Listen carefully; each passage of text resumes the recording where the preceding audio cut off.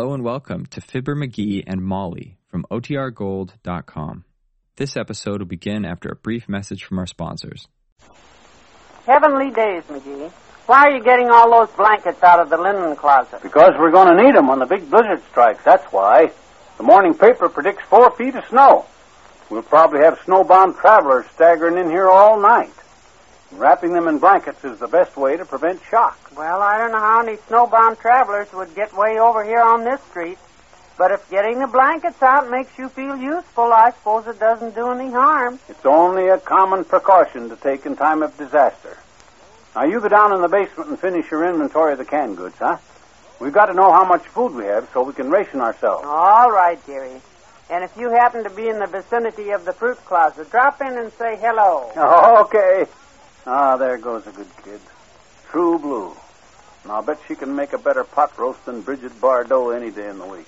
Hi, Mr. McGee. Oh, for Pete's sake, Teeny. What are you doing out and about at a time like this? Don't you know a big blizzard's blowing up? Well, I just came up... I said a big blizzard's blowing up. 4 feet of snow is predicted. And a person like yourself of basically short stature, 4 feet would come up to the crest of your cranium and then lap over.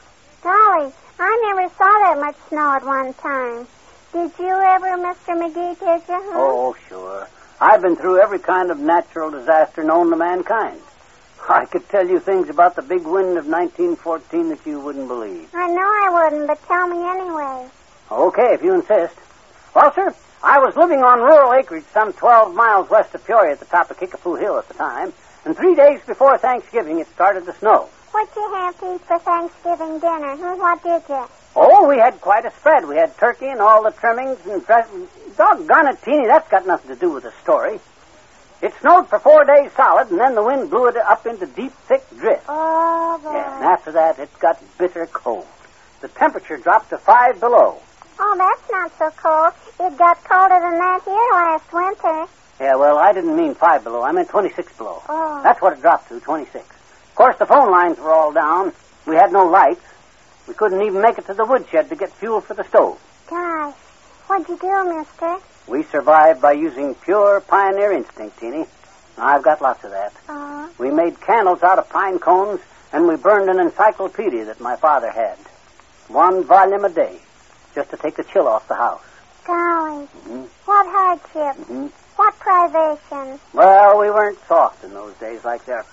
Hey, the lights have gone out. Good grief, what'll we do? The blizzard must already hit the other side of town and knocked out the power station. We'll all be goners if they don't get it fixed. No, it's just... Don't stand around chewing the fat now, Teeny. It'll be dark in a couple of hours. The food in the refrigerator will spoil, and the clocks have all stopped. I'm going to call the Red Cross for disaster relief. No. You don't have to do that, Mr. McGee. Huh?